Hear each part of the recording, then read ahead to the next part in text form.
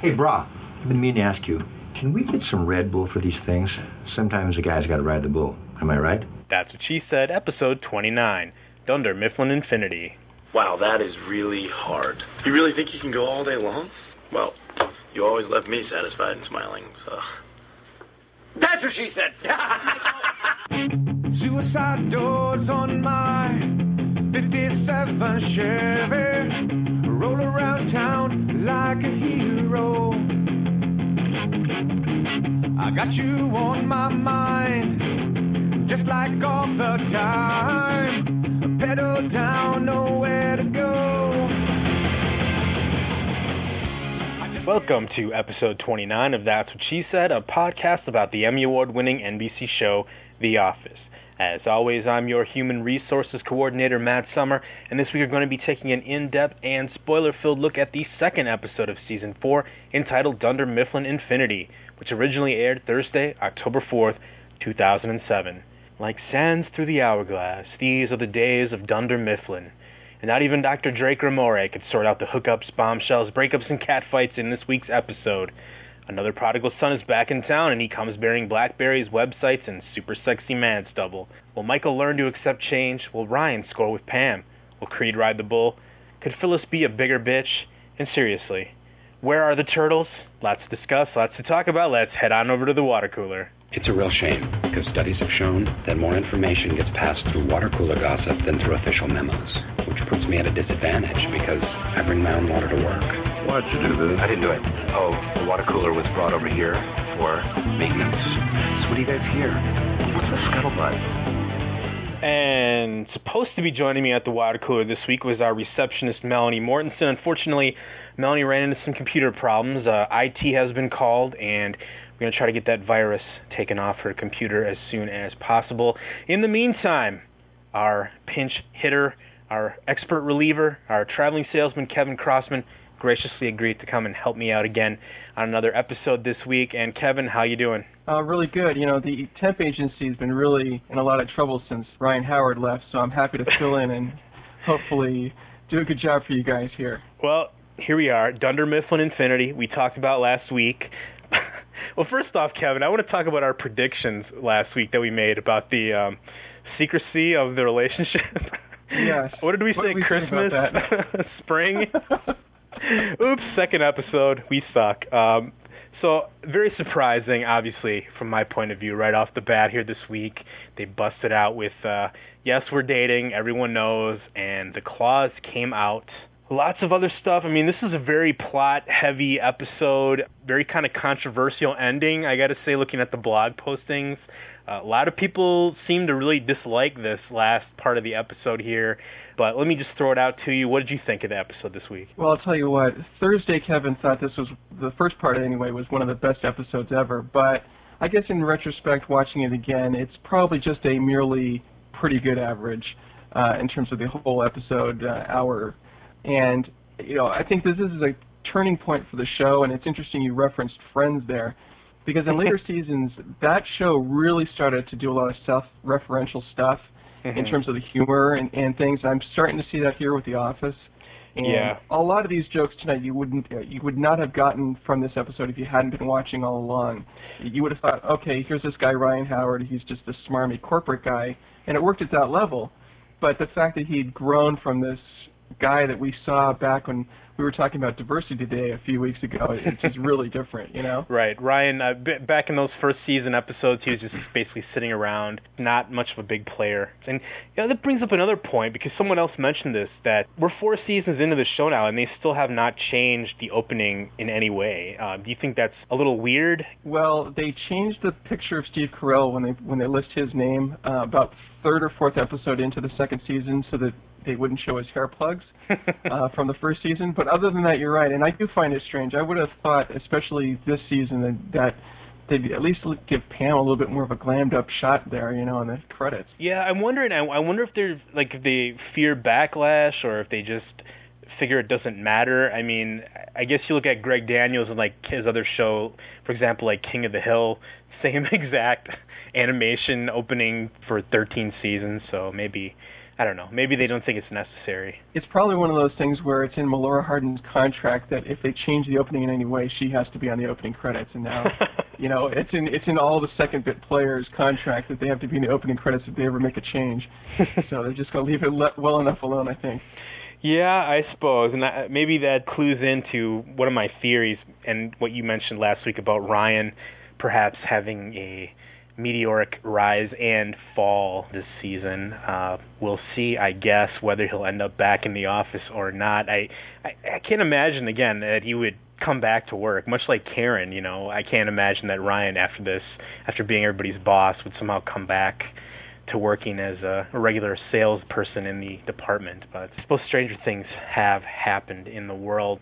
As far as my opinion, I gotta say I found myself in kind of a funny position because I didn't dislike the episode, and that sort of sounds like damning it with faint praise. But Mike Schur is one of my favorite writers from last season, and with his name being on this episode, I expected big things. And I think that I enjoyed that first half hour. There was not that many gags, I guess, not very many laugh out loud moments like in the premiere. But I enjoyed what was going on. It was very plot heavy, and I intentionally referenced the Days of Our Lives thing because, this is pure soap, this whole first, 20-some minutes of the show. Breakups, like I said, romance, all this other stuff that was going on in there, and it sort of fed into that, all that stuff that we've been talking about over the last season. And I didn't mind it. I kind of, I was interested in that, even if it wasn't big laughs. It was very interesting to me. Like last week, though, I got to say that the second half of these episodes in these hour-long shows they just seem to kind of stretch a little bit thin. I don't know what's going on. A lot of people, like I said, on the blog page, comments, very critical of that last 10 minutes. I got to agree that it was not my favorite thing. It was not my favorite. I didn't mind the car in the lake, to be quite honest. I didn't get lost at that point, but I did lose it with when they returned to the lawyer's office and had the breakdown, I guess, over the turtles. Yeah, I think that's the point where it definitely jumped the shark, so to speak. I agree with you. The lake thing was, I didn't like it at first, but it was saved by Steve and Rain's great physical performance getting out of the car. That was pretty entertaining. But yeah, when they went back to that other office and demanded their gift bag back, it just, not that funny and kind of unbelievable, even by office standards. Right, and that was, I guess, the biggest thing that really bothered me about this episode at the end is that there was no redemption. Michael had no redemption in this episode, and I've maybe last season I sort of talked about, we see him be successful maybe a little too much, but I wanted to see something here. He's not a fool. He's not a bad salesman. I wanted him to get some kind of success out of this episode, no matter how small, I kept thinking that maybe, he was going to go back to the office and the guy was going to be convinced to give him a chance, or so. I don't know what I just expected him to do some kind of successful, move to show us his skill. The whole episode is basically Michael being a fool and Michael just not getting it and Michael being not really I agree with you. Guy. I think you're right. He does need some redemption and damn quick about it, too. So I'll be looking forward to the next episode. He better get some clients back with those gift baskets post-haste. Well, and that's the thing, too, about this, is that the writers, the writer had, I know the head writer is not the only person writing the episode, but, the writers had this idea in their head that Michael is, the sales techniques are wrong, the old ways are wrong, the new ways are better, the new website is better, and they really hit us over the head with that. Like, both of those sales calls that Michael goes on, the guys, they say the same thing almost identically, like, oh yeah, the other company has a website. There comes that moment where Michael actually realizes that it's a useful sales tool and he uses it on the lawyer, and then it's like he blows it. It's like all the stuff that it's almost like he was going to learn something, he was so close to learning something, but they couldn't let that stand. And, well, let's go ahead and go get started on this episode here since we have an hour worth of show to get through. First episode, Michael plotline here. Let's talk about this. Like I said, once again, return of Ryan to the office. Hey, Pam, it's great to see you. Is Michael in? Hey, yeah, there he is. There he is. He's back. And he's with a beard. Hello, Mr. Sonny Crockett. I'm Tubbs. Stop that. That's right. that's right. You scared Fire me. guy. Look at you. You are so mature and old and little man now. You're like our little man. Little old man boy. Michael, everybody, Bearded man boy. let me say something. I know I used to be a temp here, but now everything is different. Yeah. I'd like your respect. I am your boss now. You're going to have to treat me the same way you treated Jan. That's a little kinky. I think Ryan has a gay crush on me. Enough, okay? This is inappropriate, and it stops right now. Yeah, Ryan snapped at me, but there was this twinkle in his eye that I picked up on, which said, dude, we're friends. I'm doing this for appearances. I am the big boss now, and I have to seem like an ogre. But you know me, and you trust me, and we like each other, and we'll always be friends. And I would never take you for granted in a million years. And I miss you, man, and I love you. His words. His words, man, never true. Never truer words have been spoken by a single glance. What did you think about Ryan's coming back here in the office? I thought it was a great way to introduce him with the BlackBerry and kind of a cocky guy and ready to take charge and kind of put people in their place. I think we set things up very well with Ryan in that scene. And, of course, Michael's reaction, not really unexpected. Yeah, several people have commented on this as well. That, I mean, Ryan's really setting up to be a really good villain for this season. Absolutely. I mean, he's alienating everyone. He comes walking in, and then, Pam's like, oh, hey, Ryan. He's like, and he sits there and types on his BlackBerry for like a minute and then finishes what he's doing. And then, oh, hey, how's it going? And the stubble and all that other stuff. It's just like this total pompous little guy. And sort of like he comes in there and he wants, he demands respect when he hasn't earned any respect, really, from any of these people. And they know him, of course, as just a little goofball, the fire, put that cheesy pita in the toaster oven, and they won't let him forget it. But he's got that corporate speak, too, the way he says, hello, Pam, how are you? It's like he's already starting to talk like those guys, right? So that was an example of where I agree with you. It probably wasn't laugh out loud, but I was smiling the whole time for this first part of this episode, where I was like a giddy little schoolgirl watching it unfold. Yeah, definitely. I mean, he's setting himself up there, very slimy, very nasty little kind of corporate bully sort of guy that is going to try to come in here and do everything he can. And if you remember from some of the other scenes in the episode, I mean, yeah, like he calls up David Wallace to get Kelly fired, to outsource her job to India. He's definitely not above using his power for evil so far. Well, what is he here for, really? I mean, what's his big presentation? Well, let's let Ryan explain. Dunder Mifflin Infinity represents a floor-to-ceiling streamlining of our business model. The centerpiece of the campaign is a new business-to-business website interface that will allow us to compete directly with big box chains. This is a massive overhaul. We're getting younger, sleeker, and more agile with the way that we adapt to the marketplace. Any questions? What if we don't want to use a BlackBerry because they are stupid and pointless? This is company-wide, Dwight. Got it. Any other questions? Kelly Kapoor. Can we speak privately about our relationship? Thank you, everybody. Kelly is just so desperate and sad in this episode. I don't even really know what to make of that. What was the deal with her outfit? She looked like a two-bit hooker. Well, I think that was the effect that she was going for. Yeah, oh, it's Ryan coming back today? Yeah, compare that to the Kelly we saw on Diversity Day. You remember those demure little suits? Those and blouses? The bun tied up. Oh, man. How far we've come with Kelly Kapoor and her insanity. And, I mean, she really goes over the top, too, and we'll get to that in a second with her crazy ways in this episode. But, here's our setup then, of course. Like Ryan, last year in his business school presentation, you remember that he had the big speech about how Dunder Mifflin was outdated, how it was going to be out of business in 5 years. And so here's his big plan, initiative to save the company. So total revamp of the way they do business. Nothing's going to stay the same. And I got to say, I would be pretty happy if I got a free BlackBerry at my company. Yeah, but if you were Phyllis or Stanley and you were really old, would you be happy? That's the problem. Well, right? I know that is the problem, and I'm just a few years under that 40-year-old cutoff. It's kind of sad to think that I'm only 4 years away from being an old guy like Michael Scott. That's kind of sad. You should be counting all of those days and savoring them, my friend. Let me just tell you that. I know. Well, I'm stocking up on the ink cartridges, I just got to tell you. The funny thing is, again, about the BlackBerry. Gee, who do you think is a sponsor of the episode this week? Oh, really? Oh, yeah. Well, everyone, wants a BlackBerry. I mean, that's a symbol of the new technology that, of course, they're expounding on in this Dunder, Mifflin, Infinity campaign. And I just love the way that whole speech was delivered. I just love that whole part of it. All corporate double talk. Speaking of that last little cliffhanger there where Kelly asks Ryan for a moment, she corners him in the back room and drops the atomic bomb.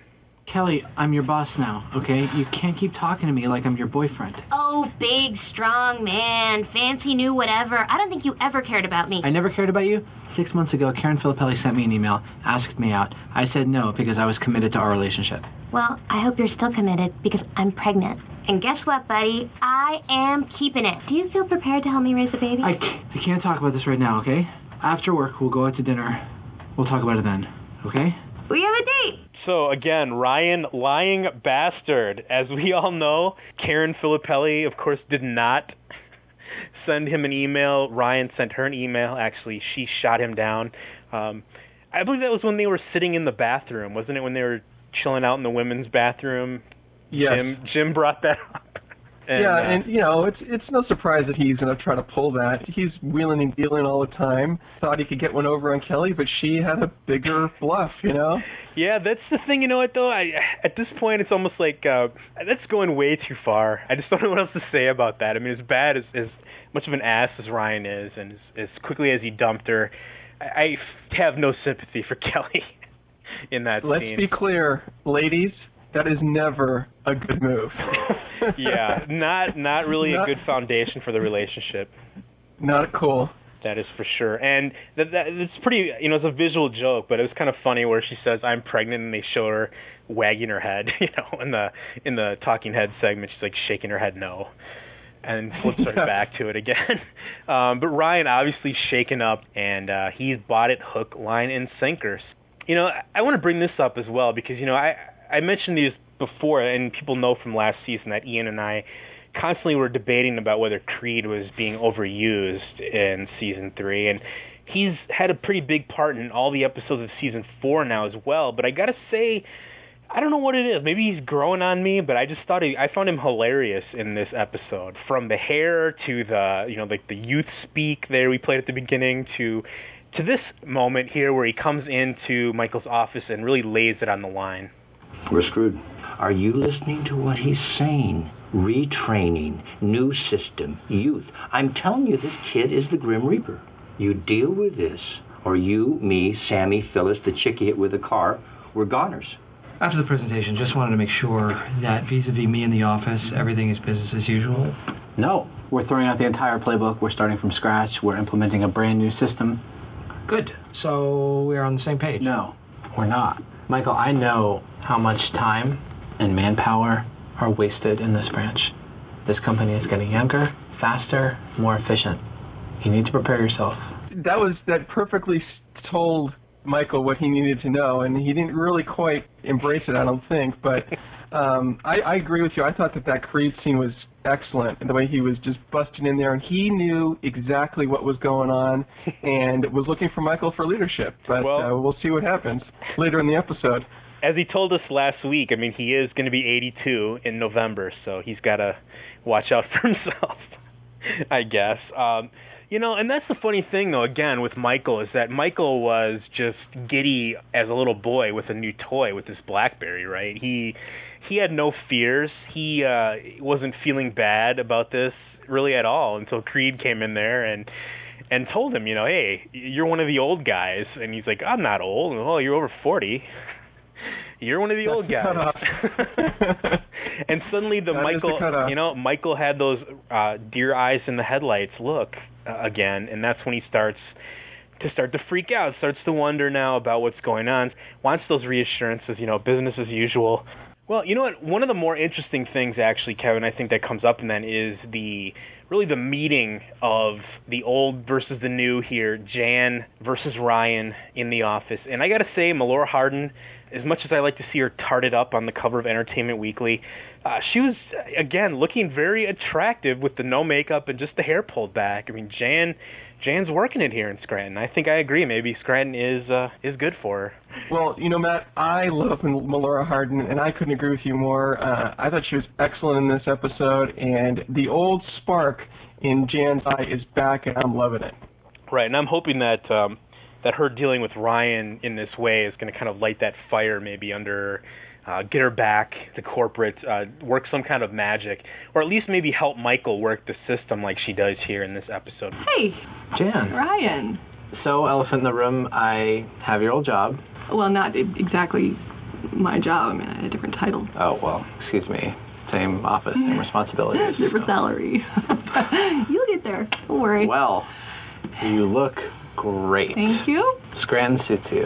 Best decision I ever made. You were let go. You know, I love the beard. Keep it forever. I like that edge there. Well, and she won the war. They were going back and forth, but she got the last word. Keep it forever. And the little touch there, I thought that was great. Right, and didn't he then kind of feel his face after she did that?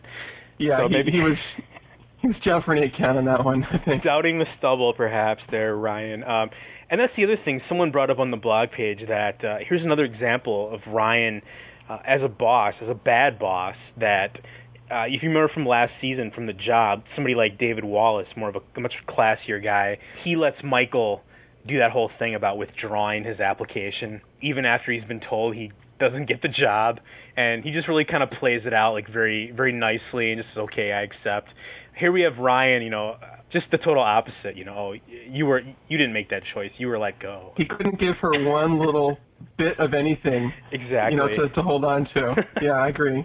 So, man, definitely, like I said, the writers are working overtime making Ryan into a major dick, and hopefully we'll see how that plays out further in the season. But like I mentioned before here, now Jan, while she's not working in the office, definitely can be one of Michael's many weapons against corporate. So what's Ryan doing here? Oh, I don't know. They're launching a big new business plan, new website, blah, blah, blah. He's being a real twerp about it, so it's all about trying to squeeze out the older people.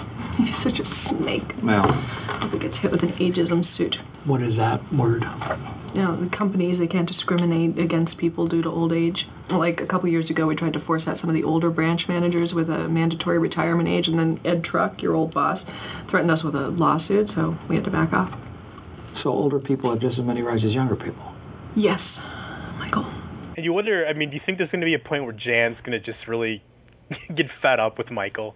And is that going to be part of her redemption, perhaps, later in the season? I think that's a good theory, although it is kind of ridiculous that Michael would have never heard the word and never heard his old mentor, Ed Truck, say anything about it back when. I suppose. Well, Ed was the old school boss. He didn't talk to the employees, didn't really make friends with them. So. Oh, that's true, yeah. So who knows? One of the things that's kind of funny, though, and this really goes back to the deleted scenes from Fun Run. I don't know if you caught the third scene. We didn't play it last week, but there's a scene where Oscar says, when he's talking about religion, Oscar says that he's a secular humanist, and Michael mocks him for that. He's like, oh, secular humanist, and he says, you don't even know what that means, do you? And then Michael gives him the exact perfect definition of what a secular humanist is. And everyone's baffled.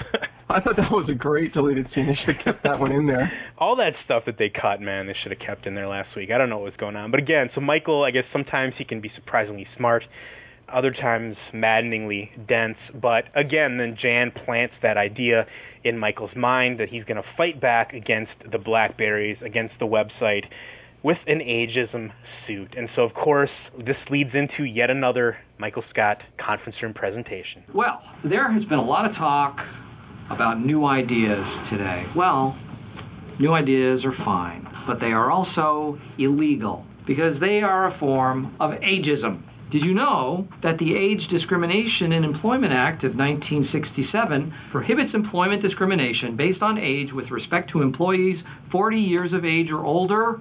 Technically, he's right. Hey, shut up, Toby. Look, why do we as a society hate old people so much? Because they're lame. No! Creed, no, they are not. In fact, many cultures revere old people because of their storytelling ability. like the old lady from Titanic. Or the funny things that they can do, like where's the beef? Brah, I gotta say, that was a hilarious line, because they're lame. And this is, of course, after he comes in with his ink-dyed hair and gives this big speech about he's, 30. Well, he's almost going to be 30 pretty soon. He's embracing his young age, Exactly. fighting authority. And Michael's even falling for it. No, Creed, you're wrong. I also love in that clip there where even when Flenderson backs him up, he still tells him to get lost. Tells him to shut up. I don't want your help, even if I agree with you. Yeah, exactly.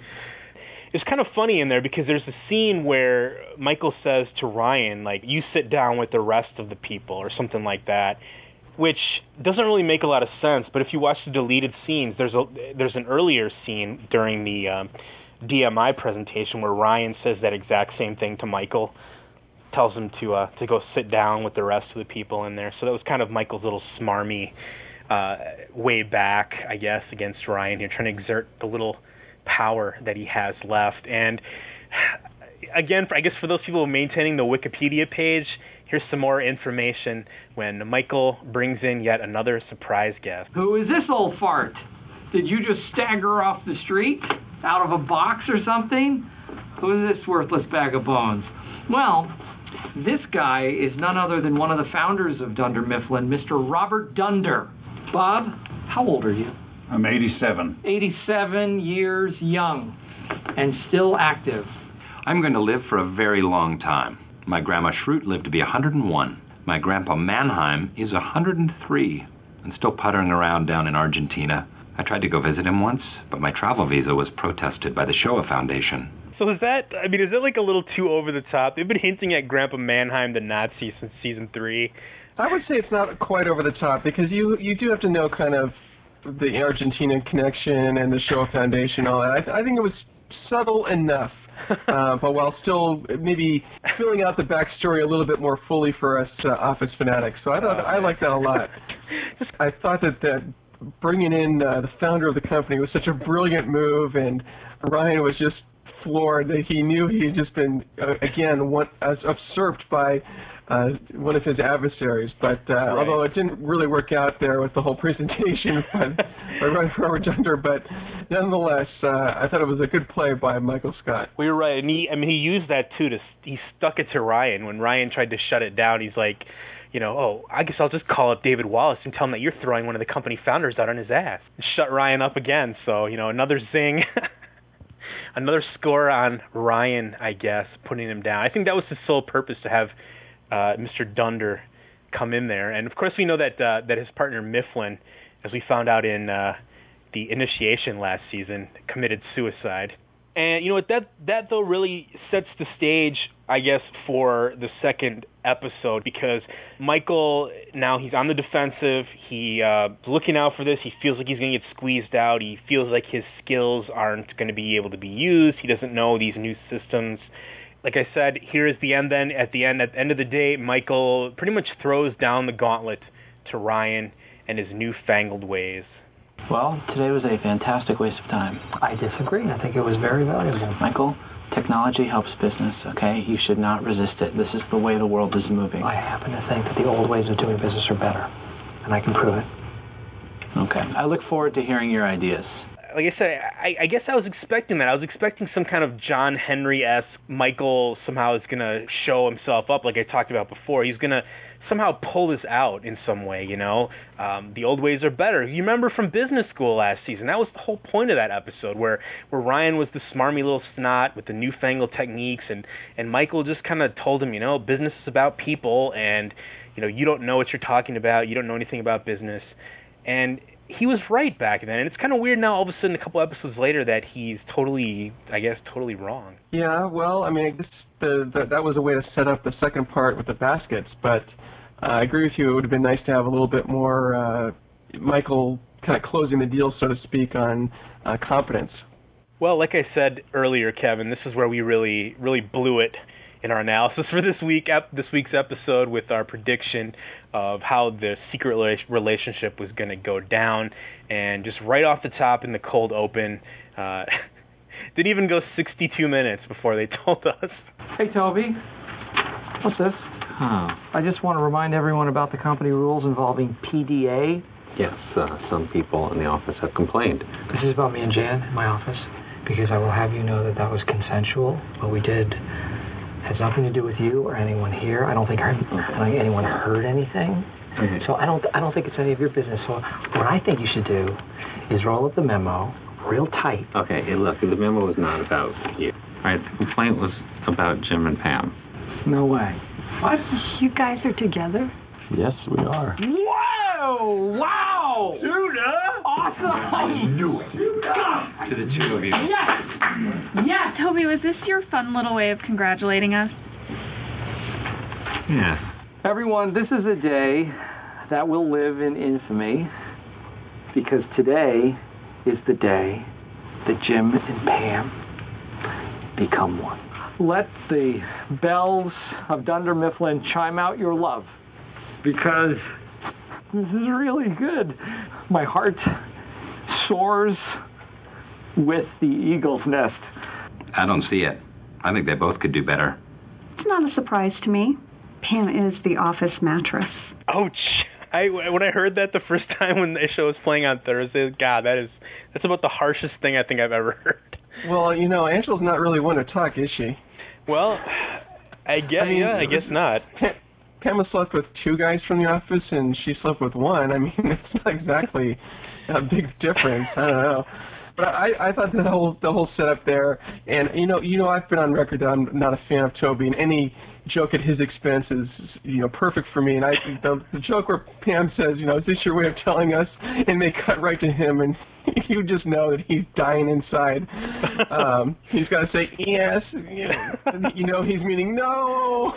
Well, that's the thing. I mean, let's talk about that, because I couldn't play it in the clip because it was mostly visual, but the whole thing starts off with Pam giving Jim a little peck on the cheek in the break room, and pans over, of course, to Toby watching. And then the next thing you know, of course, there's a memo circulating around the office. Last season, they really kind of toyed with that idea that Toby was trying to hit on Pam, but it didn't really ever go anywhere. And so I guess we're still seeing those lingering kind of pathetic effects. I mean, did you buy that, though, that she would think that it was some little way of congratulating them? My initial reaction would be, okay, yeah, what are you doing? This is kind of a real dickish move here, Toby. Well, yeah, no, I think that she bought it because I think that she's so in love, and why would anyone, especially someone as nice as Toby, be against her love with Jim? And Toby, he hasn't made a move. It's his own fault. Right, and she's been so oblivious to his pathetic attempts at dating her that I don't know. I just remember that from last season, all that stuff, trying to impress her with his running, and then he's like going to cancel going to his daughter's play so he could go to her art show. Oh, poor Flenderson. But yeah, definitely a big rub in the face for him there. The thing is, I like that, though. I like that opening scene, that cold open with everyone was just very happy. Everyone seemed pretty happy for them. Even Andy, big hey tuna in the background. Everybody just seemed very happy. And Michael, again, got a little dusty in the office there. Exactly. Like I said earlier, I was giddy like a scroll girl at the beginning of this episode, and that was a big part of it. So yeah, I mean, I think that played out really well. Now, unfortunately, a lot of that unraveled in the next couple of scenes, but still, Dwight's line, that was pretty funny, and of course Angela's line, God damn, that was harsh.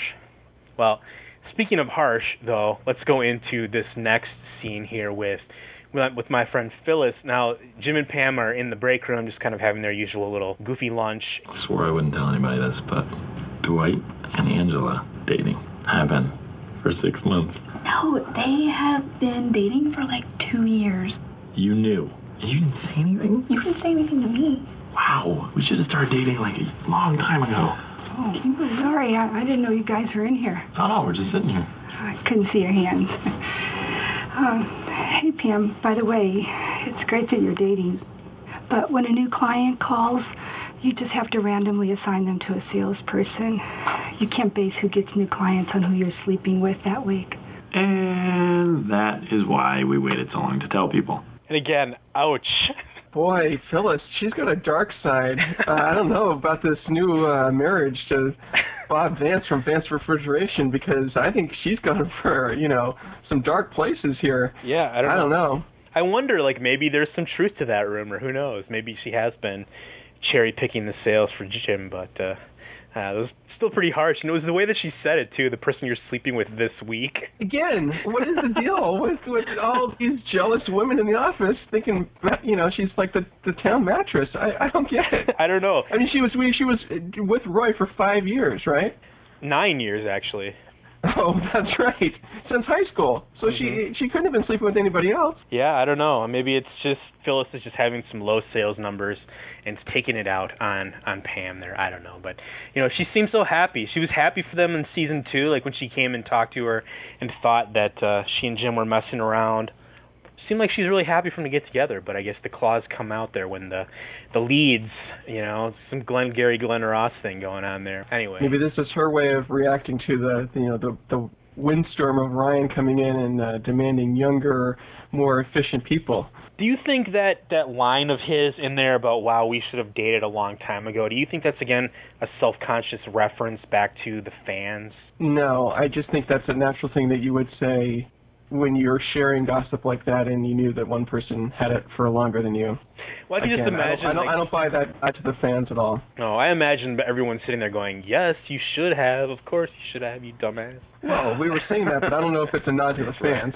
All right, well, we'll agree to disagree, I guess, on that one. But that, like I said before, here's our relationship on the rise, and then in this episode also we have our other relationship here gets the needle. And, Dwight, after last week, after trying to...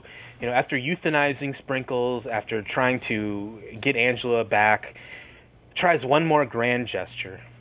What do you want? To give you this.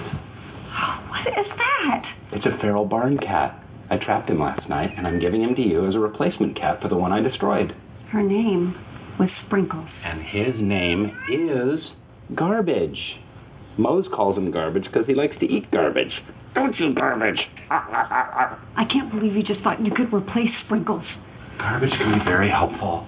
Okay, he's a useful cat. He killed an entire family of raccoons. Look at him. I don't want Garbage. I want Sprinkles.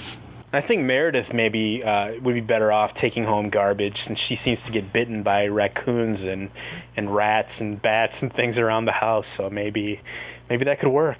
Indeed. But how could a man, again, look how cute he was there with Garbage, It's like, yum, yum, yum. How could such a man be a cold-hearted killer? I just have no idea. In any case, I thought that he hadn't learned a thing since last week, and again, not providing Angela with the motivation and things that she wants out of life. It's more of his sort of get-out-of-jail-free card by, right. The cat. Well, he doesn't understand it. It doesn't work that way. Like you said, for him... Yeah, feral barn cats. I don't think he has a pet or doesn't understand the point of a pet. Last week he made it clear that for him, an animal has to be useful to be existing on the fruit farm. So Garbage is useful. Garbage hunts and kills stray raccoons, so there you go. He failed to see the point, though, that Angela is missing her pet cat, not just any old raggedy, nasty-looking cat. Very nasty. And did you buy that he just lets it go in the other office? Yeah, I would buy that, actually. I think, he's like, well, your use is done. You be dumps free. It off. Oh, Dwight, what am I going to do with Someone you? might want it. Well, and then this is the thing, again, for the rest of the episode, we have Dwight just trying to get back with Angela. Angela's trying to decide what to do. And it all culminates in this. Hello, Dwight. I've been thinking about things, and I wanted to know if you would have dinner with me tonight. Really? Yes. See you after work. Are you enjoying your mineral water? I can't do this. I can't be with you. Every time I look in your eyes, I see Sprinkle's stiff, lifeless body. Then don't look in my eyes. Look right here. It's an old sales trick. I'm sorry. I gave this everything I could. No, please don't do this, monkey. I will leave your toothbrush on top of your tire tomorrow morning. I got to say, that's like the most scintillating dinner conversation I've ever heard. I can only imagine if all of their meals are like that. Oh, my goodness. Are you enjoying that mineral water? Maybe that filming outside the office isn't such a bad thing after all. I would say that it's about time Angela dumped Dwight, and I hope that he is lonely for a long time for his sins of killing Sprinkles. So, well, I think that this will be interesting for the show too, because who knows who might be able to swoop in and woo the lady from accounting.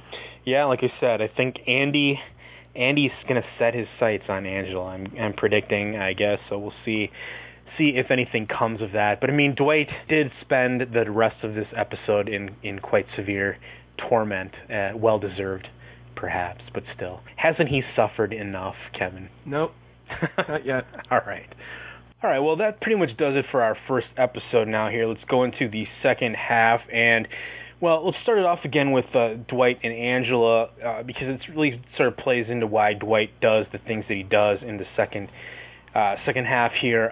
Dwight's still moping around since the breakup the other day. And let me ask you this, how much time do you think has passed between these two episodes? I think it's the next day. All right, because it doesn't seem right to me the way that it's set up, because Michael seems surprised to see Ryan in the office again, which, I don't know, maybe he was only supposed to be there for one day, but in any case, all right, let's just assume it's the next day, and Dwight is, again, still trying to win back Angela, but she's having none of it. Excuse me, Angela. Michael asked me to turn in these receipts for these gift basket items. Thank you. You're welcome. Is that all? Yes. I miss you. Elevators. Dwight, you have to listen to me. We are not seeing each other anymore. Can you accept that? Fine. And I just want to be friends. Good. Plus a little extra. Also, I love you. Can't blame a man for trying, I guess. He wants it all, I guess. Right, as Cinderella once said, you don't know what you got till it's gone. And now Dwight is feeling the pinch, feeling that heartache where he's never had heartache before. And unfortunately, I don't know. I really wonder what's going to happen. I mean, some point they have to get back together, don't they? It would seem that they were kind of made for each other, but I do like this plot device of breaking them up and maybe doing some different things with the other characters. And I thought Angela Kinsey did a really good job of acting on both of these episodes. Well, you know what the thing is with that, though? You might be right, because, I mean, let's look at the show so far. The show's, devolved down into 4 couples, really. I mean, let's look at our Entertainment Weekly covers, if you will. I mean, absolutely. Maybe they're thinking that maybe it's time to get away from some of that coupley vibe. So, I don't know, perhaps maybe they will be broken up. I don't know. It can play out. I definitely can see that. You know, think of Dwight being like a little spiteful ass for the rest of the season. Definitely gives you much more reason to prank and mess with him. Well, Michael, still smarting from his last outing yesterday, I guess, with Ryan, has come up with a new plan to save the company. In the last year, we have lost 7 clients to the big chains. These gift baskets are our ticket back into their lives. We are going to show up at these businesses unannounced, and we are going to win them back. With gift baskets. With peanut brittle. Ever since I was a kid, people have been telling me that I can't do things. You can't be on the team. You can't move on to second grade. Well, now they're telling me that I can't win back clients using old-fashioned business methods. We'll see about that. And FYI, I eventually aced second grade, and I was the biggest kid in class. I guess there's our moment of redemption right there. Or maybe it's setting up that, in the next episode, when Michael, does the sales call, again, he'll make the sale. It's just like he repeated second grade, right? Yeah, that could be the case. I don't know. Another little sad viewing into Michael's childhood. And I didn't put this in the clip, but we also get another sad story about how Michael's fake brother who stole all his jeans. Yeah, I don't know what you think all winter. Again, this is good stuff to give you that backstory and understand what the character came from and why he's like the way he is. Yeah, and after last season, and after season 2, I mean, we've gotten that in spades. I don't know how much more sad Michael's life can get, but there you go. Well, he did have a nooner with Jan in his office one time, so it can't be all bad. I love that. Just to go back to that for a second, I love that line, though, where he says, you should take that memo and roll it up real tight. I wish I could have heard the end of that sentence. So there you go. I mean, that's Michael's big idea. He's going to win back the customers with good old-fashioned sales techniques. And I got to say, man, that was a pretty nice little pack of nifty gifties he had there on the table. And I don't know, I might be swayed if I was some office manager, perhaps, that those gourmet pita chips might have tempted me back. Has someone done an online analysis of of what the actual cost of one of those gift baskets was, it had to be, close to $100, right? Yeah, I guess you figure, if it's going to work, if it would have been successful, it would have been worth it, I suppose. But that being said, seven clients in 1 year to the big chains, that doesn't seem like such a bad deal, you know what I mean? I mean, it doesn't seem like their business is falling apart if they lost 7 clients throughout the whole year. Right, well, that's the thing. I mean, that's kind of why that maybe this is coming a little abruptly, because like I said, all last season we got, Michael saved the branch. Michael, what did Wallace say to him? That he kept up, didn't lose a single customer. Isn't that what he said in the merger? He cut costs and didn't have to fire anybody. Right, and he didn't lose a customer during the merger and all this other stuff. Right. And he was, he went out in the traveling salesman episode and really, showed how he could sell. Well, Andy kind of screwed him up there, but still, we saw that stuff still worked, and those old techniques like Phyllis, getting all dolled up and going into the guy's office, that worked, and all these other kind of old sales techniques really did pay off. And now all of a sudden we're being told that they don't work anymore. But I guess these guys that left, they don't care about the Dunder Mifflin service. That's why they left, right? They want a website that isn't under construction for 3 or 4 years. Yeah, that's an awesome visual joke that we didn't talk about before. Jim, I don't know what you're talking about. We have an awesome website. Yeah, coming soon, Christmas 2002, I think it said. With the little under construction graphic that's on all the websites. Yeah, a little stick man Santa Claus or something standing there. That was, I find that hard to believe that's their corporate website, but still a great visual joke there. And Michael, like you said, he's taken this personally now because he's seeing it as him against Ryan, him against the computer, him against technology. And once again, just like the man of La Mancha, he's on a quest.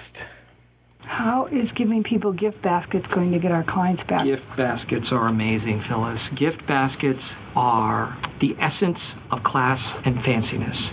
They are the ultimate present. What about cash? Cash, you can buy whatever you want, including a gift basket. So it's kind of the best gift ever. What about a gift basket full of cash? Yes! Cash basket. Nice work, Tuna. Fine, I'm just going to go by myself. And I'm going to win them back by myself, because this is important to me. Michael, wait. Let me go. I need to win those clients back. Please. Fine. Then Godspeed to both of us. And not one sign of Dwight's sales skill exhibited in this episode. I don't know what happened. He was still reeling from the shock of getting dumped. That's why. He was trying too hard. I guess that's true. And that's, like I said, I played that clip at the beginning because it really does set up Dwight's motivation here to act the way that he does, that he's out to prove something. He's got to try to get these clients back, and perhaps through that somehow he thinks he can get Angela back. Who knows? Now, Michael's motivations, I think, are a little more nebulous than Dwight's. I suppose he's motivated more just by fear, kind of that idea that his all the things he's done for the last 20 years, all of his sales tricks are no longer effective, that no one cares, and I guess maybe he's fearing for his job as well. Well, yeah, and I think he's probably trying to win back the hearts of the people in his office. The new boss is giving them BlackBerries. Ooh, it's all cool and exciting, and he wants to come up with a great idea that's going to make everyone like him again. Right. So it's a typical Michael Scott approach. Well, not quite, but here's another plot point. I want to play this clip because this does also tie in later on with the episode, is that as we're going along here, Michael, despite his old-fashioned methods, he is still open to new experiences. So who's next? Larry Myers left us 6 months ago for Office Depot. Proceed to the highlighted route. Then route guidance will begin. When you use that thing, lets them know where you are at all times. Who? The government, spy satellites, private detectives, ex-girlfriends.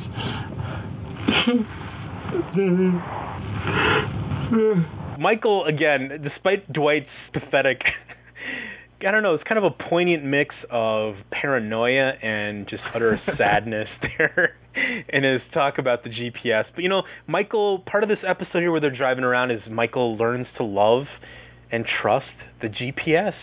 It's a wonderful, wonderful piece of technology.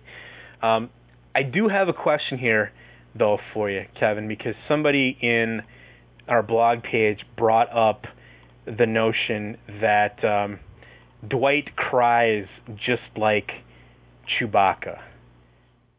So I was wondering, let's have a little side-by-side comparison here. I'm wondering what you think about this. Now, here's Dwight crying.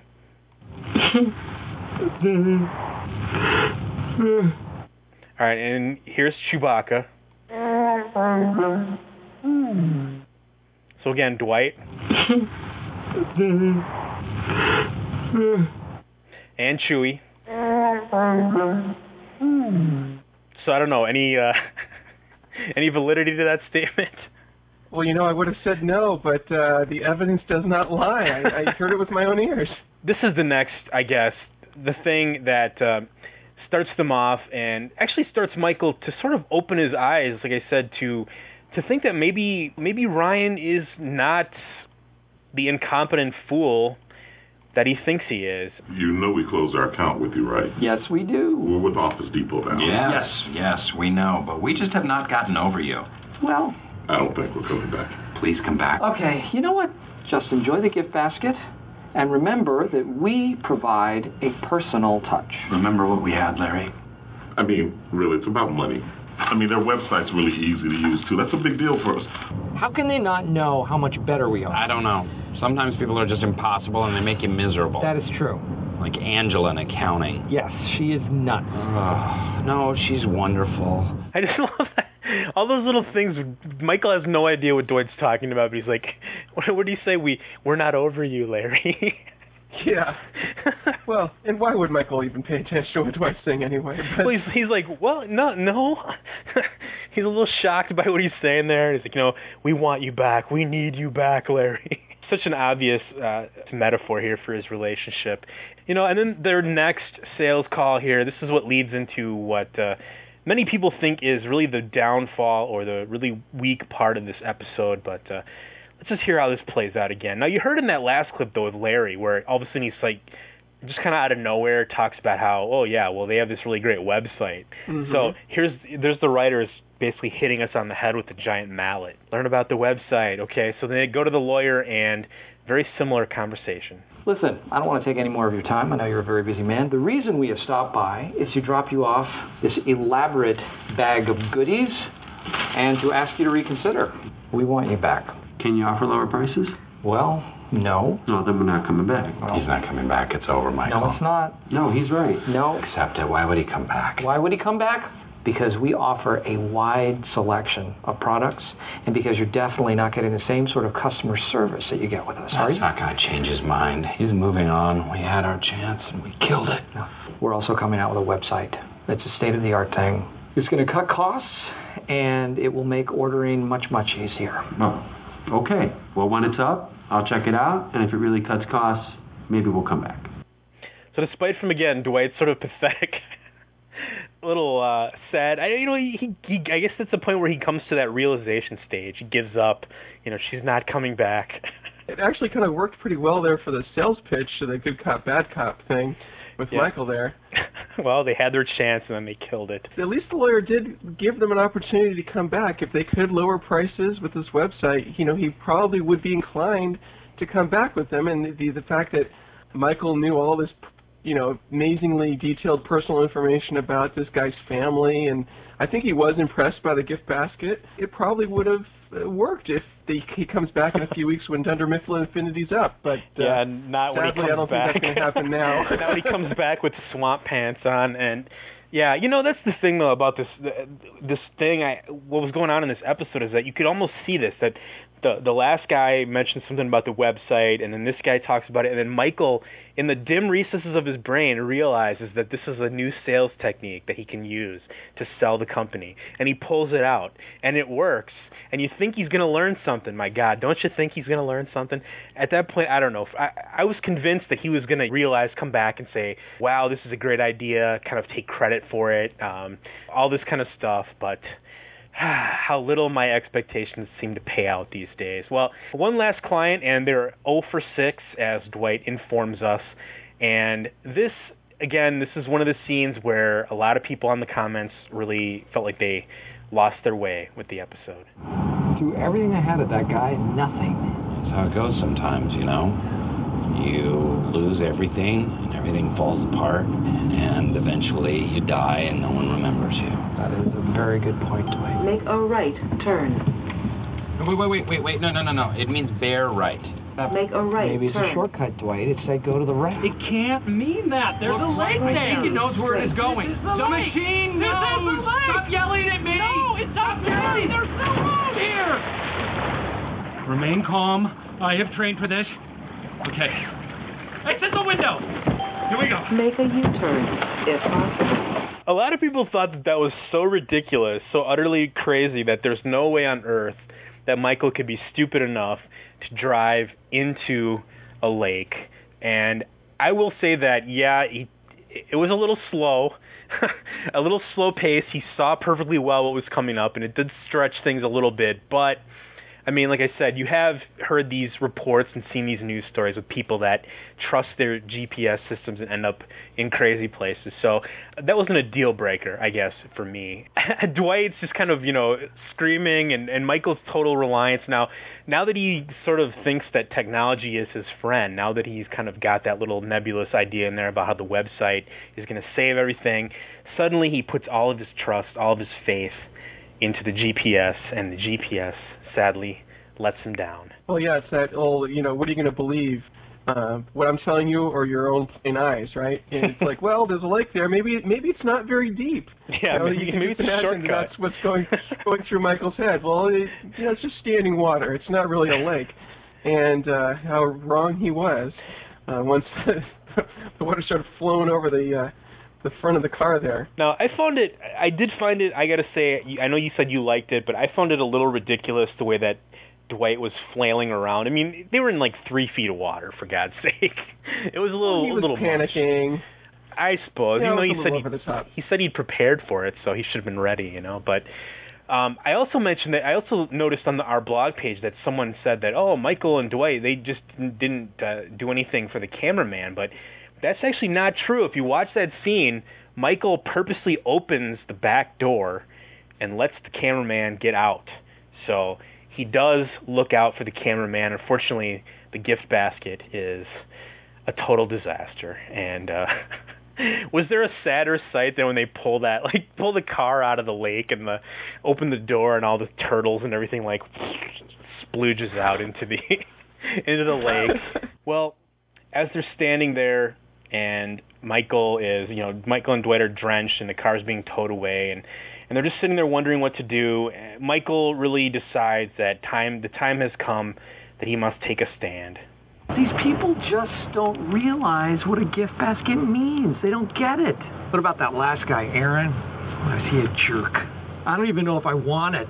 Their website is so easy. Yeah, well, you can have your technology, jackass. Look where it got us. You know what we're going to do? We're walking back to that office, and we are going to reclaim our gift basket. Yes. We're going to take what's rightfully ours. We're going to take a stand, Dwight. We're going to take a stand. Take a stand! We kind of talked about this before here, but what do you think Michael's motivation is for acting so crazy with this scene here? I mean, what is he trying to take a stand against? Yeah, that's a good question. I don't know. I mean, maybe he's just had it up to here with the technology and realizes he just wants some chocolate at the end of the day, and that's the only way he can get it. I don't know. Doesn't make much sense. He wants those turtles. He definitely has some kind of weird attraction for the turtles. Well, I mean, everybody loves turtles, right? But still. I guess, like I said, maybe just so frustrated with his way, the fact that he thought he was going to save the day, and it turned out that no one cared. Starts to trust that technology, and then technology leads him astray. Maybe he's just fed up. If you don't appreciate my great golden salesman techniques, then screw you. You don't get the raspberry jam. This leads again to right now. This is the one scene that really lost me, and I know that some people thought this was hilarious. I don't know. I can't even explain it, man. It's just way too over the top for me. What happened to you guys? Give it back. The gift basket. Give it back. What is this? It's real simple. If you don't appreciate what we do, then give us back our basket. All right, here you go. Take it back. It's been opened. Yeah, it was mine. What's missing? The turtle. Where are the turtles? Sausage. Where are the turtles? Come on, guys, get out of here. Where are the turtles? You don't pay. Where are they? Give We have an announcement to make. We seem to be missing a box of chocolate turtles with pecans, and we will not be leaving the premises until we obtain them. Hand over the turtles now! I ate them, okay? I ate the turtles. They're gone. We'll bill you. So I don't know, man. What the hell? What? I guess it's funny to hear Michael go nuts and yell out, "Where are the turtles?" I mean, I got to admit that I laugh at that for some reason, but it just, I guess, like I said, I was so disappointed. I wanted some kind of redemption here at the end, and that was the exact total opposite of redemption. No, especially after they started rubbing themselves all over those plush leather couches too. Right. And that was funny, but I agree with you. I would have rather seen some redemption in maybe a humorous way. Oh, man. Well, I guess we can only hope that if Michael does fully embrace the Dunder Mifflin Infinity website, that maybe he can bring back his old magic or something. I don't know. The last scene, Michael, though, still, he comes back to the office and just tells everyone why he's still better and why his old ways are still better than the new ways. Ryan thinks that technology is the answer. Well, guess what? I just drove my car into a lake. You did what? I drove my car into a lake. A machine told me to drive into a lake, and I did it because I trusted Ryan's precious technology. Did you get any clients back? Maybe. Maybe not. Time will tell. But I will tell you one thing. Those gift baskets never endangered anybody's lives. Game, set, match. Point. Scott. Game over. End of game. I guess there's logic is irrefutable. Well, if you eat too many turtles at the same time, it could, I suppose. But, yeah, the general rule, pretty safe. So I guess, as Michael is wont to do, he takes the most ridiculous failure and somehow manipulates it in his mind to a victory for himself, and maybe that's his redemption. I don't know, but it definitely left me a little unsatisfied, I gotta say. That's what she said. Zing. Man, did you write that down? Yeah, we forgot to talk about that again. There was a little clip from earlier when he's coming into the party and talks about that needs to be straighter. That's what she said. And what was the other one? He said, you got to put your mouth on that or something? How is that going to come up in conversation? Well, he's out there trying. See, that's the thing about Michael. All right, well, there's actually a lot of sort of Jim Pam stuff in this episode aside from the big reveal at the beginning. We also had this kind of sort of a weird postmodern-y sort of conversation that took place between Jim and Pam, and I'm wondering, Kevin, again, whether or not this was a reference to the fans. All right, I just have to ask, now that we're public, is the magic on? It's funny you bring that up because, yes, it is. I knew it. Oh, man. Just like that, huh? I think... Be honest. I now find you repulsive. That's honest. All right, fair enough. It was really fun while it lasted, though, wasn't it? Yeah. For me, it was. Okay. All right. So listening to it there, I mean, you can't really tell, but I mean, obviously after they get done with their little exchange, I mean, Jenna Fisher just has the biggest grin on her face, very adorable. Obviously they're playing around, but I mean, do you think that's sort of a self-referential poking fun at all this speculation, or is it just, are we making too much out of this? I will say yes. I think it is a nod to the fans, and I think this is a perfect example of where, no, we are not through with this Jim and Pam thing, and now it's only just begun, and I think that now we're going to see a whole new dynamic, and while that scene was not the best scene in terms of how it was put together, I think it is a nod to the fans to show us that we can do some things different with these characters, and let's see what's going to happen. And not blow it like all the other shows have in the past, right? That's right. Okay. You know what the funny thing is about this, and I don't know if it's funny or sad or what, but I've actually seen posts and things online of people saying, are they still dating? Oh, jeez. How can you... I don't know. Well, those are the people that thought that Ryan didn't get the job, right? I guess. Oh, he would never get the job. Yeah. Yes, people... As much as we pay close attention to the show, there's people who pay too close attention, you know what I mean? I suppose, yeah. The forest for the trees, I think, sometimes. Oh, man. Yes, folks, they are still dating. It was a little game that they were playing, so everything's happy. Now, this is... I guess the Jim and Pam plotline in this episode was a little weird to me for one reason, really, because it intertwined Ryan in with Jim and Pam, where Ryan had never had anything to do with Jim and Pam the last 3 seasons. I mean, did you find this kind of unnatural, or did this seem perfectly natural to you, the way this played out? Well, we have Fancy New Beasley, who is looking much, much nicer, and Ryan is on the market, and he's looking for something nice. Yeah, and don't forget, Kelly said Fancy New Ryan, so there you go, Fancy New Beasley. Oh, that's true. Maybe your theory's right about that. But in any case, he's going to put the hots on everybody out there now and see what sticks. So why not Pam? Well, I guess, but I don't know. Well, we'll come back to that in a second. But I found this kind of funny. I love this scene, and I just find Kevin he's becoming like my favorite character, I think, in season 4 so far. Jim, how awesome is Ryan now? That whole lifestyle, his whole vibe, you find that appealing? Tuna. He has a killer job. He's rich. He smells like what I think Pierce Brosnan probably smells like. He wears really cool rich guy clothes. And he can get any girl that he wants. So, sorry, Tuna, but if you don't know why that's awesome, then you need awesome lessons. I find it amusing how he's in there dropping down the names. I ran into Vince Vaughn in the sandwich shop. Living that big New York lifestyle, man. Can't say that I didn't get a little pleasure out of that scene. But, I didn't think Kevin, he was supposed to be Jim's best friend. Why is he turning his back on Jim all of a sudden? I don't know if I believe that, Well, maybe he feels betrayed that Jim wasn't honest with him about the relationship. I don't know. Oh, yes. True. But yeah, they did a funny bit in there, at the beginning, too, where Andy's just like, you're so money and all this stuff back and forth. They're so impressed. And I don't know why I found that hilarious where Kevin is now, he's like calling him Tuna. Aping Andy and all this stuff that he says. So I think he's just the go-along guy. I don't think he's really... Well, no, I should take that back. I was going to say he's not smart enough to be on his own, but he was pretty much on his own last week or for the big investigation of the Jim and Pam relationship. Right. So Jim just lays it out there, though. Again, I don't know whether he's jealous. Do you think he's a little bit jealous, or do you think he's honestly... He knows what Ryan is doing. He's a fake, and he's not going to fall for any of the BS. No, I suppose Jim wasn't quite as enamored with New York as Karen was, definitely. And now that I think about it, there really was no truth to that whole Ryan and Karen hookup thing, and Ryan lied about getting this email. But I guess theoretically now that would be one way that he could try to kind of stick it to Jim or something if he showed up at this party or something with her as his date.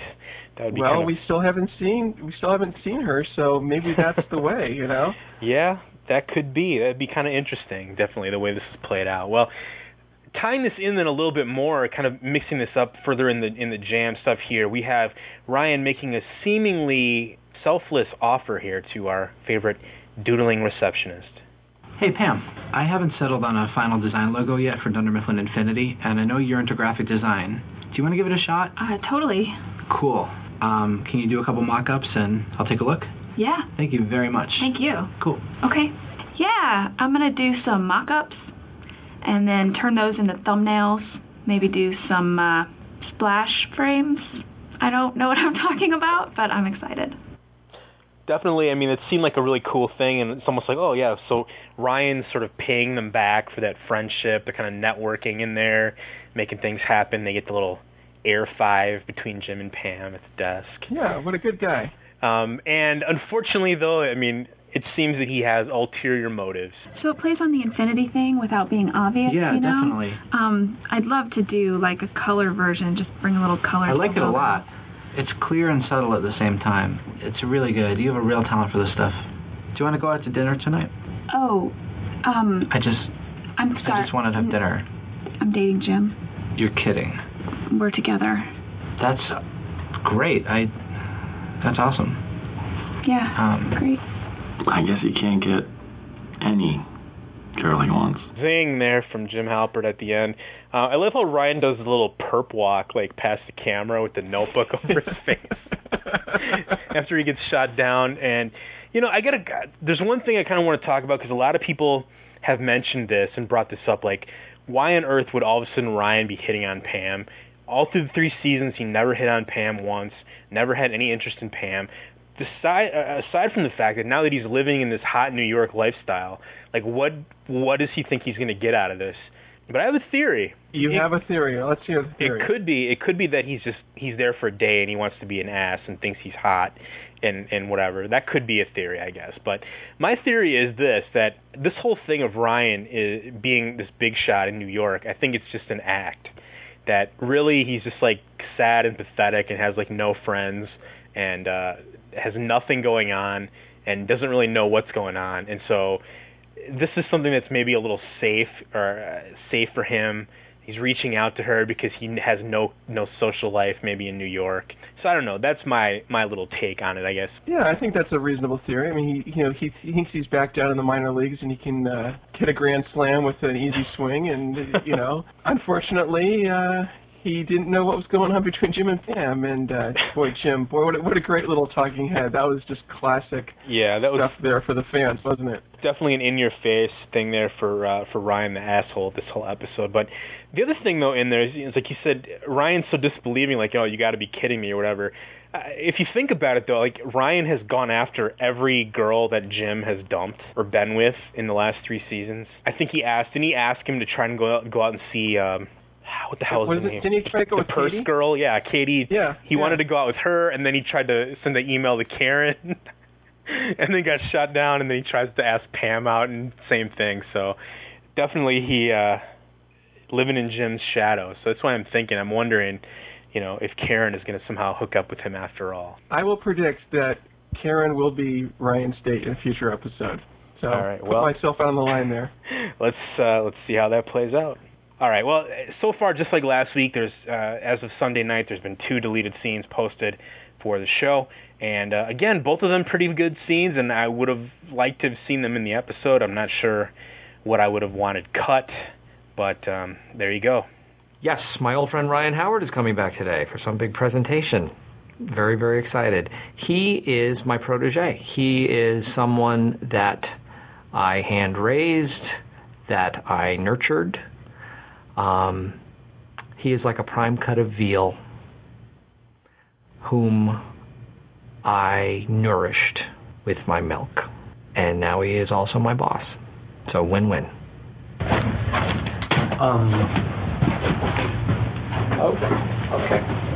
Okay.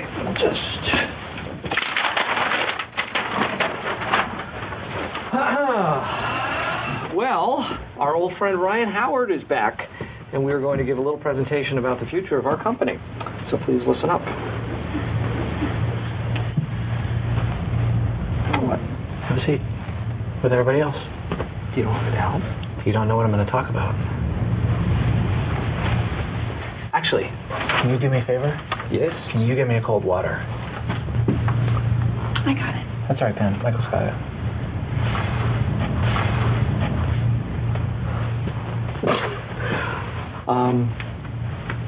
Yes, I'll be right back. Thank you. That was slightly harsh, I think. I spent 3 years driving around getting him yams and magic wands. He can get me water. I think I know what's going on. Ryan believes that there is some sort of special boss water that he gets to drink now, and there isn't. But don't tell him that. I don't want to jeopardize our friendship. Ryan is causing some problems, and you were always good at handling him. What should I do to control him? Well, he's super ticklish. I don't know if that helps. I know. No, what? Something else. Oh, he's also super insecure about his height. Uh-huh. And he doesn't care about anybody but himself. Good. And don't have sex with him, because if you do, the next 2 years of your life will be a total waste of time. My generation is all about hard work and accomplishment. Like the moon landing, or Vietnam. Rolling Stones, greatest band ever. You're 43. Mick Jagger's like 65. And still rocking, Oscar. One of the greatest all-time oldies was a little Oriental guy named Confucius. He literally invented the ancient Chinese secret. Here are some of his quotes. Confucius say, "Man who farts in church must sit in his own pew." Confucius say, "Man with hand in pocket feel cocky all day." Confucius also say, virgin like balloon, one prick, all gone. Did you Google Confucius and just print out the first thing you saw? No, I skipped through all of the boring stuff and went right to his joke page, which proves that he was old, but he was also hilarious.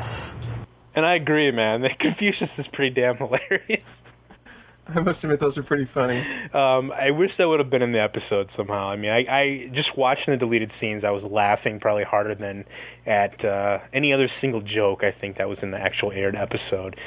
You know, a couple of things in that clip there. There's a point where when they're going into the conference room for the first time, and Michael walks in and they show that sign that says "Welcome back, Ryan." And you see Kelly sitting there, and it pans up, and it says, like, welcome back, and it's crossed out, it says, welcome back, asshole. I don't know how they thought that was going to get past standards in practice, and maybe that was just in there for deleted scene purposes, but Michael rips it down, you can hear the noise, and what do you think about that there, the Michael can get me my water? I thought that was great with Ryan, and I thought it was good that he was very open about why he was doing it, and saying that he had to do all this stupid, ridiculous stuff, and he can get me a water. I don't know. As much as I think he's been kind of a jerk, I don't begrudge him a little bit of a executive perk, and that's a good instance of where right. I think it's warranted. A little bit of revenge there, definitely. He does deserve perhaps some of that, but still, as Jim said, that was pretty harsh. Any messages? Yeah, just a fax. Oh, damn it, this is from corporate. How many times have I told you that there's a special filing cabinet for things from corporate? It's called the waste paper basket. Did we get a fax this morning? Yeah, the one. Why didn't I get it? You put it in the garbage can that was a special filing cabinet. Yeah, that was a joke. All right, well, better late than never. Apparently Universal has decided to move the George Clooney, John Krasinski film Leatherheads from a cozy December pre-Oscar slot all the way back to April 4th, 2008. Why? Well, according to the industry trades, Clooney is simply too busy right now to properly promote the film, and a recent motorcycle accident hasn't helped any.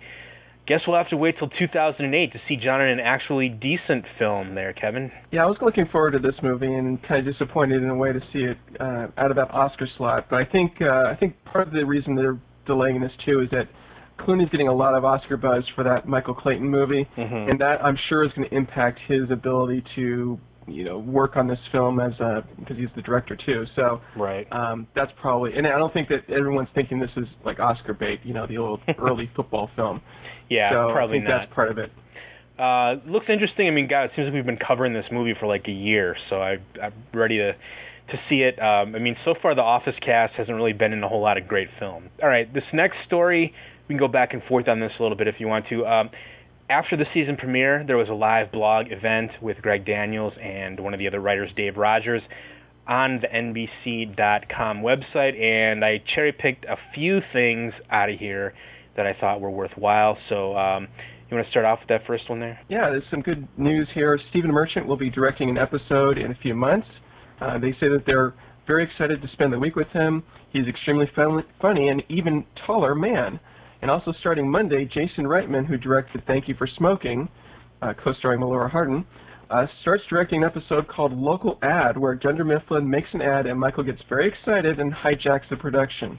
So again, I guess they're continuing on with the famous directors, and then Stephen Merchant there, of course, the other half of the Ricky Gervais Office team that made the original UK show.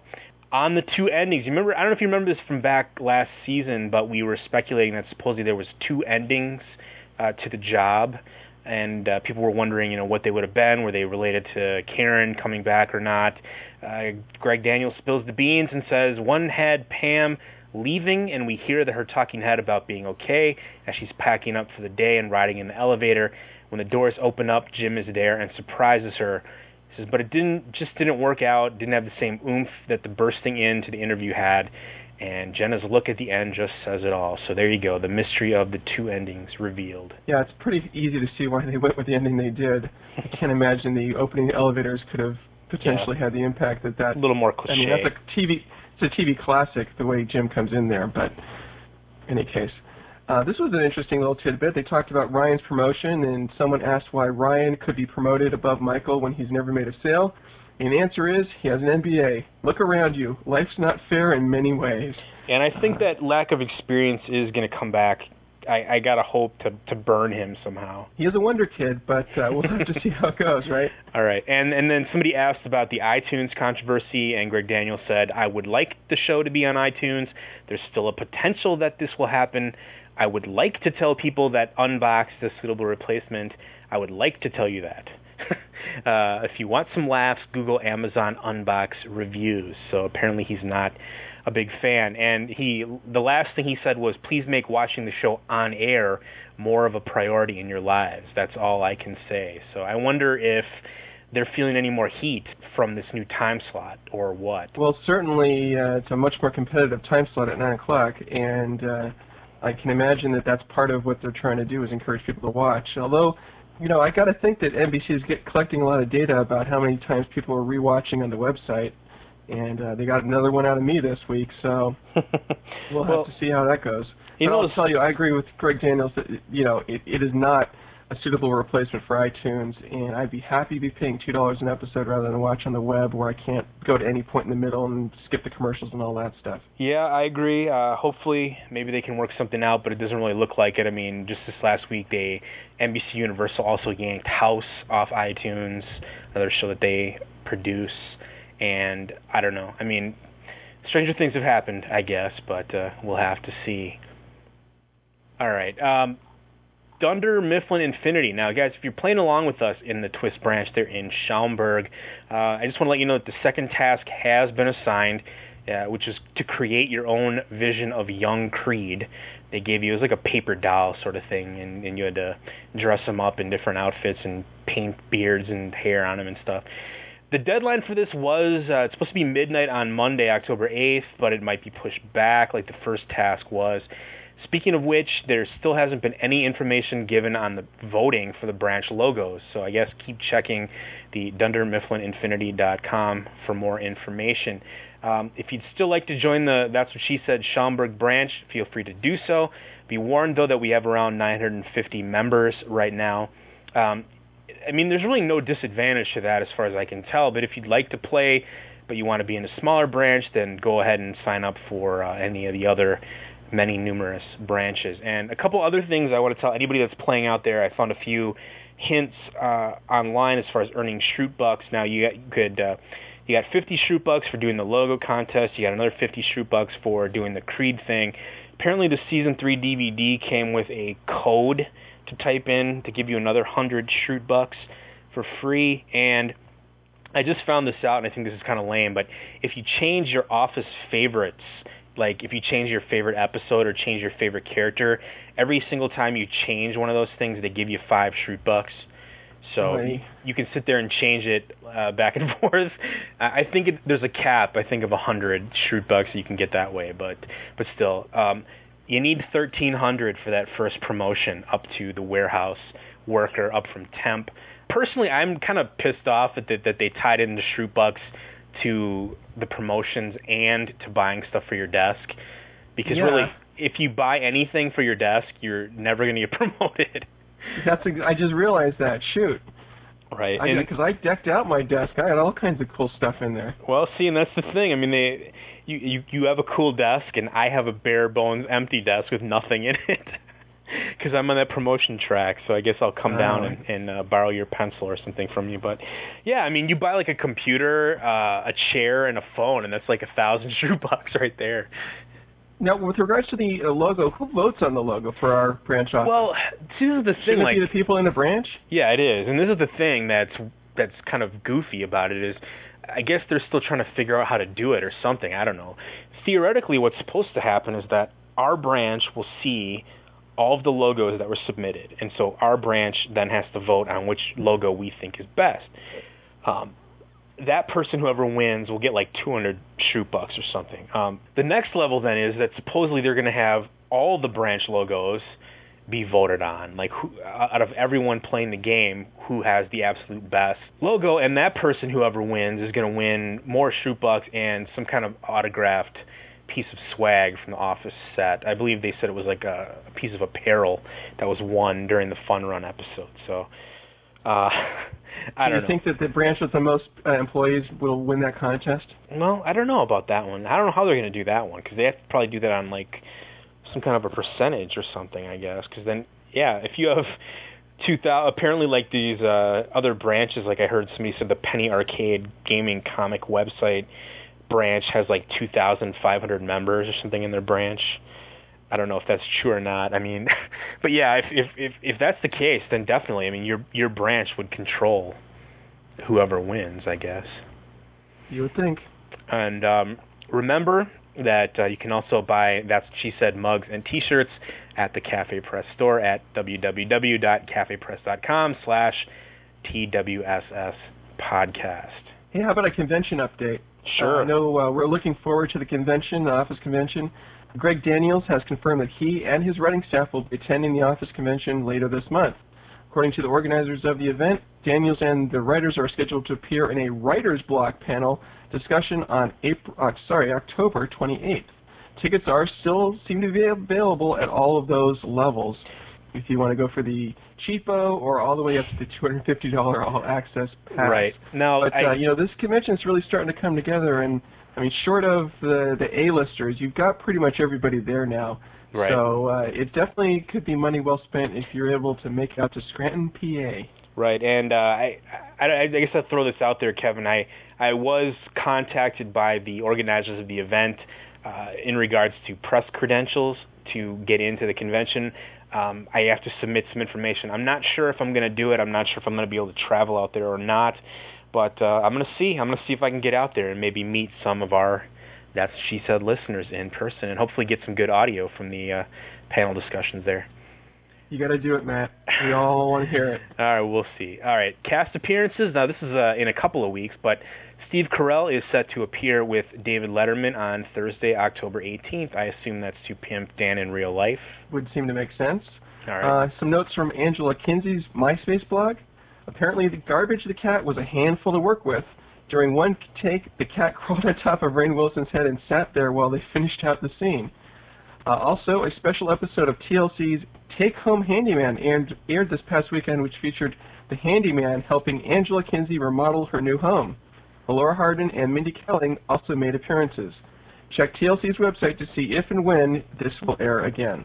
And I tried to find out whether it would air again. It's actually a two-part episode. I'm not familiar with the show, but it's a half-hour-long show, and this is actually a full hour that they spend here with Angela and her husband remodeling their house. All right, next new episode next week, Launch Party. This is going to be on October 11th. The Dunder Mifflin Infinity website is launching, and Michael is excited about going to the big launch party in New York, while Angela plans a satellite party for the Scranton branch. Meanwhile, Dwight competes against the website to see who can sell the most paper in one day. Again, another party there, Kevin. I don't know what to think of that. Well, parties are always fun, and again, we see Dwight here trying to redeem himself, so that should be a cause for much hilarity. Yeah, as I said before, a very John Henry-esque sort of contest there, Dwight against the computer, trying to see. Right. I can only imagine that Dwight gets totally just and irrevocably buried under the sales of the computer website. There are certain things a boss does not share with his employees. His salary, his bed, and I am not going to tell them that I'll be reading their emails. I gotta erase a lot of stuff. Just so you know, if you have any sensitive emails, they need to be deleted immediately. I know. A lot of stuff. All right, and this was a comment from our last episode. Lynn on the blog page says, there were a couple of interactions with the cameraman that I recall from Season 3, but nothing as overt as we just saw, of course. Jim made some comments at Phyllis's wedding that seemed to be in response to a prompting question, like the cameraman was tipping him off to what was going on with Pam and Roy. Mrs. Wallace in Cocktails nearly bumped into the cameraman. I think they periodically like to remind us that the camera crew is there and that the characters are somewhat aware of being filmed and sometimes not. So was anyone else creeped out that Dwight tried to pull the plug on Meredith's monitors? Did he get a little taste of mercy killing after Sprinkles? Yikes. Yeah, I don't know. All I got to say is the energy that was being used to keep Meredith alive would power a small fan for 2 days. 2 days, people. Amy wrote, I'm so excited for the return of That's What She Said. I have to say I really enjoy the interaction of the camera crew this season. I know they haven't really alluded to it much, but it definitely brings an interesting element to the show. Will the camera crew try to tip off anyone? Kevin? In an email surveillance, the camera person tipped off Pam a few times about Duangela. I am also all for the GM storyline to be background thing only, and I'm so excited that Meredith got more of just a shot of hand sanitizer in this premiere. And there are 4 deleted scenes up now. Assume 5. The one will go up tomorrow. A daily dose of The Office, perhaps? Did they have that last season too? Well, Amy, it looks like we already blew a couple of these things here, but yeah. I think that in different episodes they'll have a different number of deleted scenes, and usually have 3 or 4, and sometimes more, but not always. Yeah, and I didn't see 4, I guess, on the one from last week. I only see 3 when I go there, so. No, there's 4 there now. Oh, I must have missed it. I just checked it before. What the hell? All right, well, this is posted by Drew on the website. He says, and we're back. Good episode of both your show and their show. It's nice to have the new season underway. Like you, I found the religion conversation considerably out of place. I think I missed whatever dialogue they used to connect the car accident to religion, but they moved on from that quickly enough, so no worries. I thought the episode was very funny, and I don't think I've ever laughed so hard at a cold open in my life, and I agree. Very solid start to that episode last week. These were comments made about this most recent episode, Dunder, Mifflin, Infinity. This was posted by Mathersize. Who liked this episode? Tell me what you liked, because I don't want to just be negative. It was all about plot, just weird. I thought the conversation between Jim and Pam about the magic being gone was a hat tip to the old fans, critics, and podcast. Oh well, maybe a reviewing will help me like it more. I wanted Michael to win someone back. That wouldn't have been as unrealistic. Yeah, I think so, we yeah, touched it on seems that. like what we've been talking about, yeah. Right. All right, this is posted by Elizabeth. She said, I like this new Ryan. He's the new Roy, the new sexy beard. I don't really have much to say about that, but I guess that's true. This was posted by Ian Castleberry, right? Yep, our old co-host. That is? All right. Ryan has already made a great villain for the show. Easily hateable, totally arrogant, with just the right amount of vulnerability. But I'll echo many of the thoughts here. The second half of the episode with gift baskets was painful. When that car sank into the water, I was hoping it would take me with it. Ouch. All right, yeah. So far, I don't know. Like I said, I wonder if it's just diminishing returns. These hour-long episodes, it seems like the comments we keep getting are that the end just sort of fizzles in both of these episodes so far.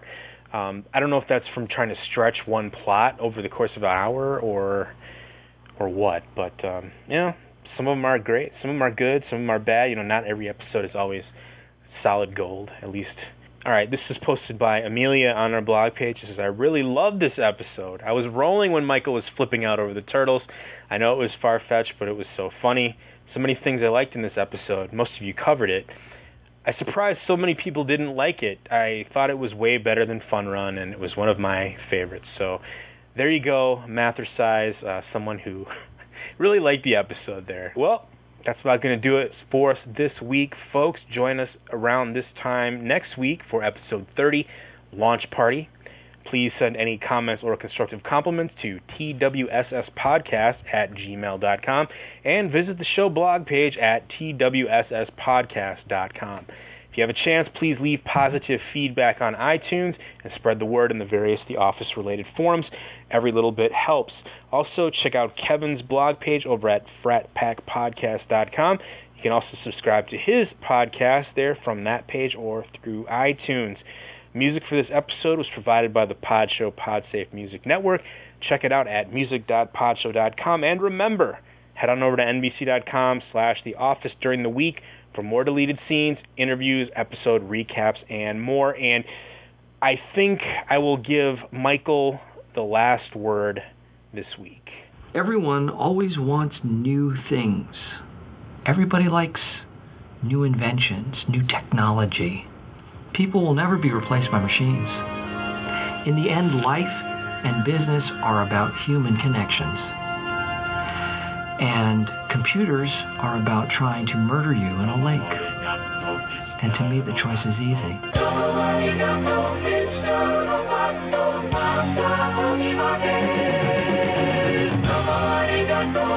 You're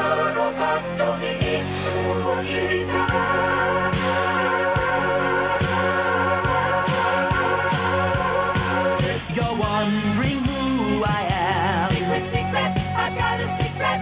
Machine or mannequin. Secret, I've got a secret. With parts made in. Where are the turtles? You don't think. Where are they? That was awesome. Loathing Spirabato.